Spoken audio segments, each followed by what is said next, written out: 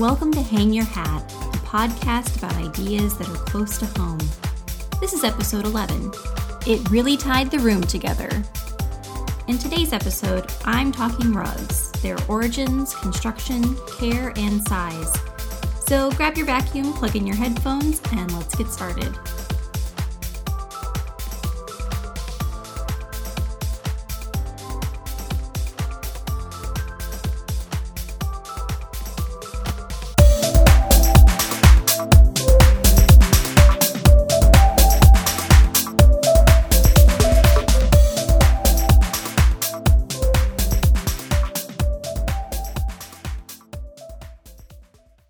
What I have learned more than anything else while researching rugs is that the history and culture behind them is far broader and more interesting than I ever expected. I also found that there is very little scholarly work on the subject readily available, and that many of the accounts that are available on the history and culture of rugs are contradictory or unsubstantiated. The problem is that rugs were initially developed so long ago that most of the details about their initial development have been lost to the mists of time. And due to the nature of rugs, there is not a lot of archaeological evidence left to fall back on. So, everything that I'm going to tell you today was found in at least two sources, but there is plenty of room for alternative theories and interpretations of the available evidence. I have always thought of rugs as a floor covering that sits somewhere in the middle of a room and does not stretch from wall to wall, whereas carpets were the floor coverings that stretched from wall to wall and were permanently attached to the floor. It turns out that the definition of a carpet versus a rug is, as I find most things are, not quite so simple. Some sources agree with my simple definition of a carpet as a floor covering that stretches from wall to wall, and rugs as floor coverings that don't. Some sources state that rugs are smaller and of poorer quality than carpets. Still others define carpets as floor coverings that are attached to the floor, whereas rugs are just laid on top of the floor. To further muddy the waters, the word carpet has historically also been used to describe wall and table coverings. For the purposes of this podcast, I'm going to be using the words rug and carpet interchangeably, and I'm referring to the floor coverings that do not typically stretch from wall to wall and are not generally attached to the floor. Let's go way back in time to 7000 BCE. It was the Neolithic Age. Nomadic populations roamed from place to place, chasing animals, chasing food, and living on the land.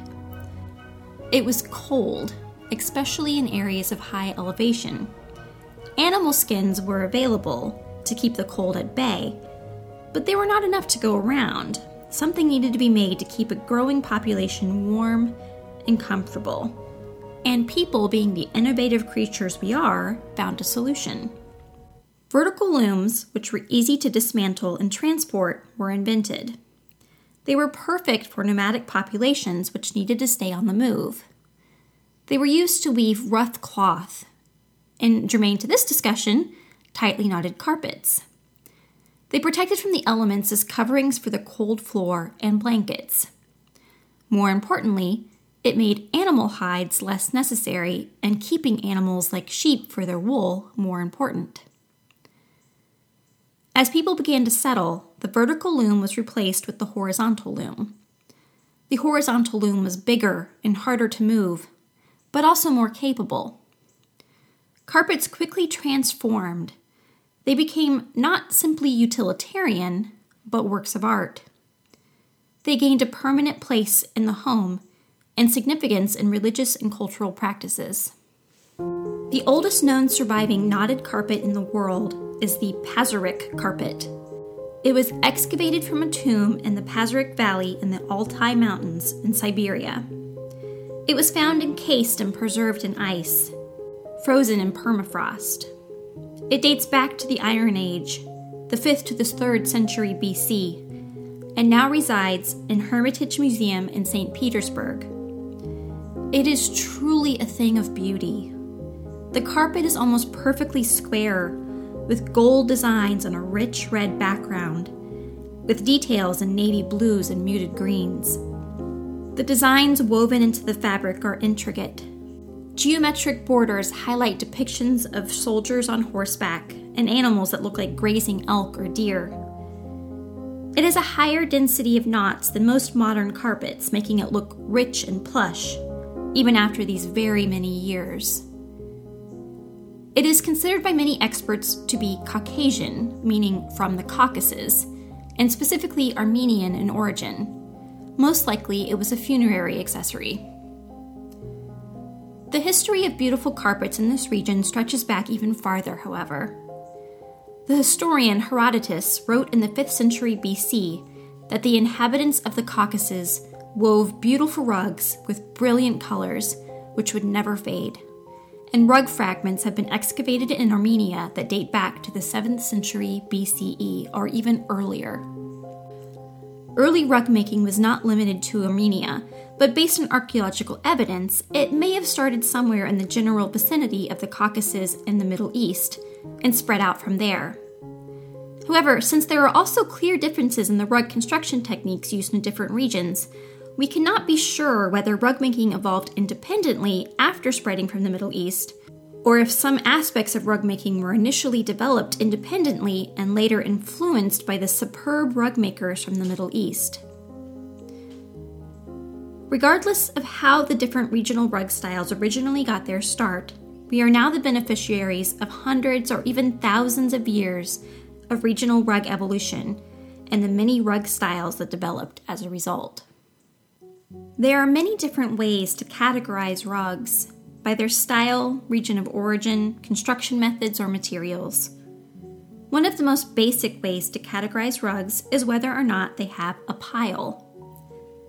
Pile refers to the density of a rug's fibers and goes hand in hand with the height of the rug, or the thickness of the rug from the backing of the rug to its surface. Rugs with pile are typically the type of rugs that I think of when I picture a rug in my head.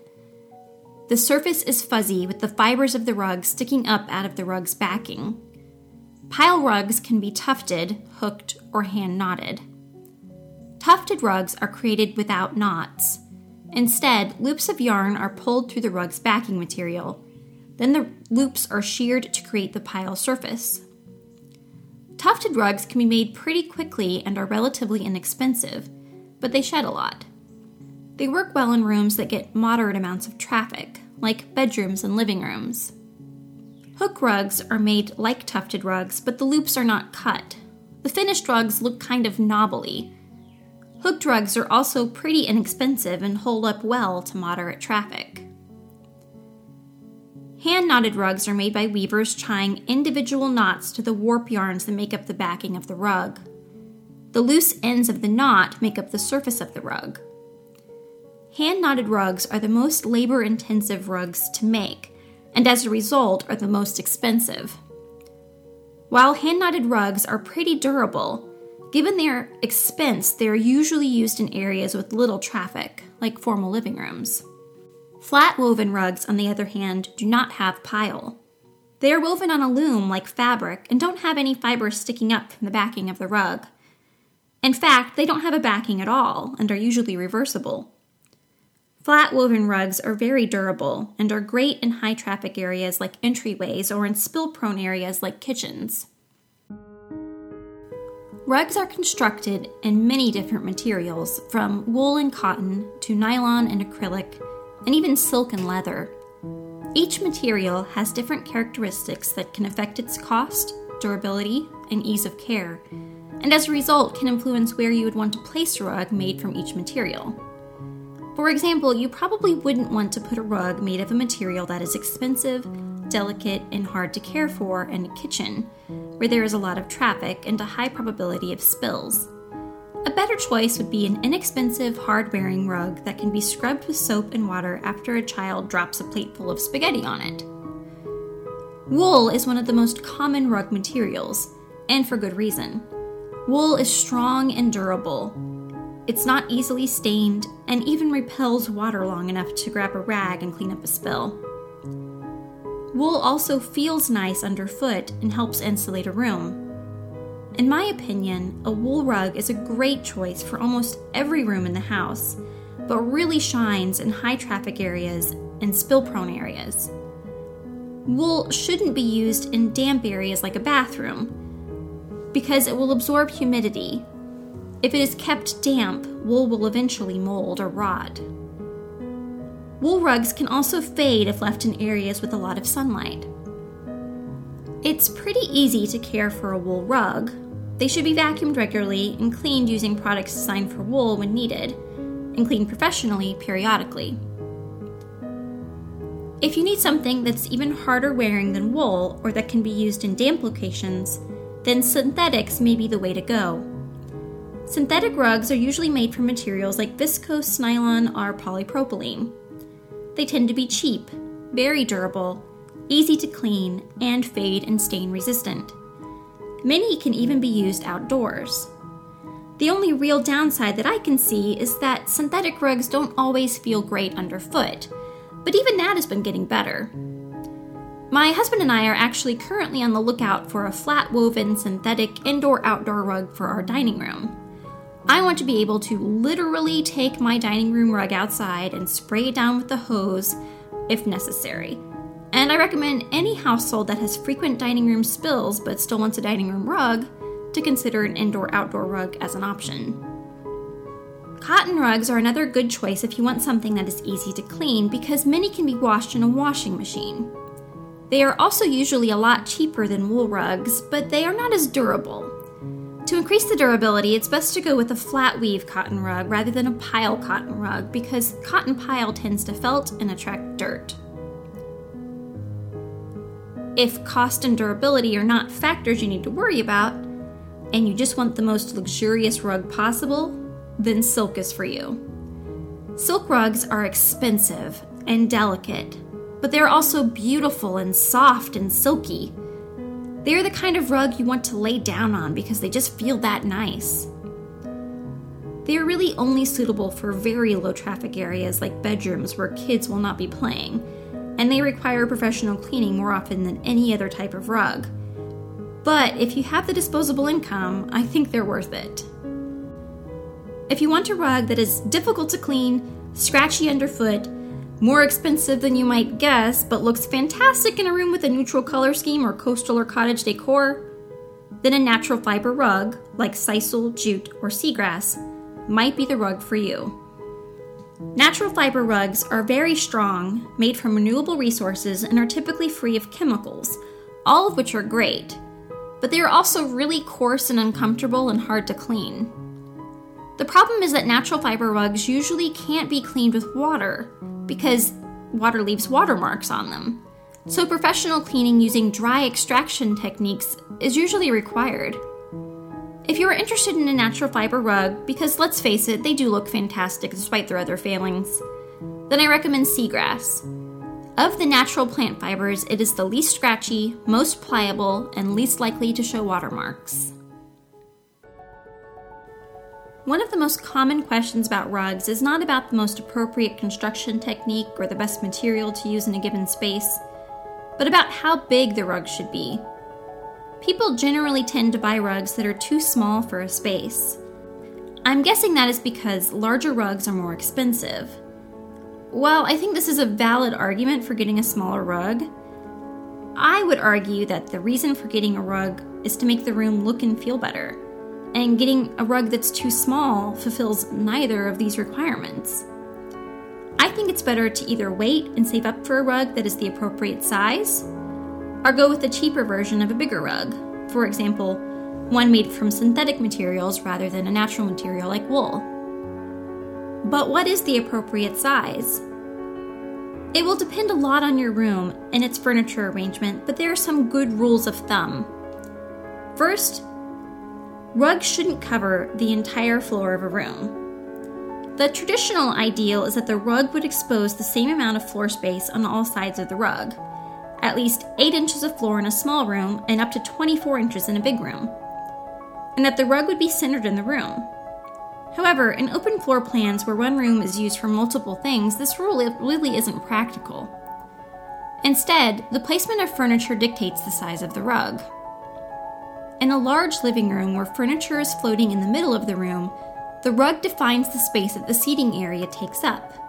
The rug should be big enough so that all of the furniture can comfortably fit on top of the rug without feeling cramped. This equates to a pretty large rug, usually at least 9 feet by 12 feet. If the furniture is anchored by being placed against a wall, or your living room is very small, then you can get away with a smaller rug. But you should still make sure that it's big enough so that at least the front 2 legs of the furniture is all on the rug. Your rug will probably still need to be at least 6 feet by 9 feet, but it may need to be bigger depending on the amount and size of furniture you have in your seating arrangement. In a dining room, your rug should be big enough that chairs stay completely on the rug, even when they are all pulled out from the table, and when the table's extensions are included. Generally, that means that your rug needs to be at least 24 inches wider than your table on all sides. However, it should also stop a few inches in front of any sideboards or china cabinets that are in the room.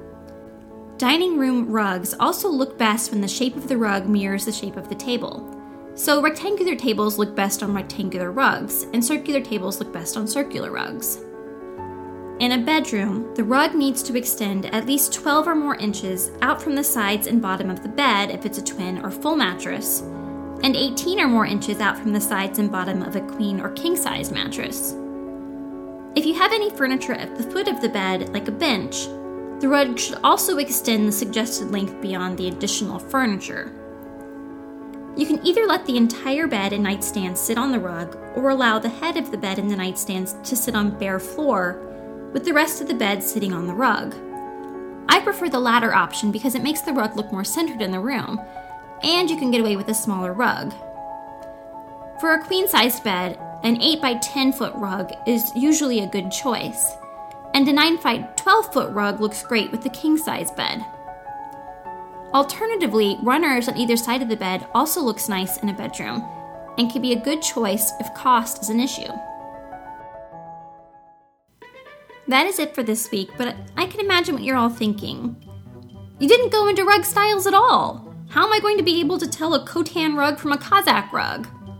Well, I had initially intended to cover rug styles in the show as well, but the more I got into it, the more I realized that it wasn't feasible.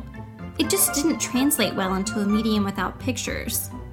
I'm hoping to eventually do a blog post about it on the Joe Crafts blog, however, so if you're interested, keep a lookout for that. I would also like to thank everybody who got in touch last week about my stuffy nose that kept me from podcasting. I'm feeling a lot better this week, and I hope that my voice sounds almost back to normal. I'll be back in 2 weeks with another episode, but in the meantime, it would really mean a lot if you could let a friend know about the podcast or leave a review on iTunes. I'm trying to get the word out about the podcast, and reviews are one of the best ways to do that. You can also get in touch with me by sending an email to hangyourhatpodcast@gmail.com or by visiting the website hangyourhatpodcast.com. The Hang Your Hat Podcast is a production of JoeWorkinCrafts.com.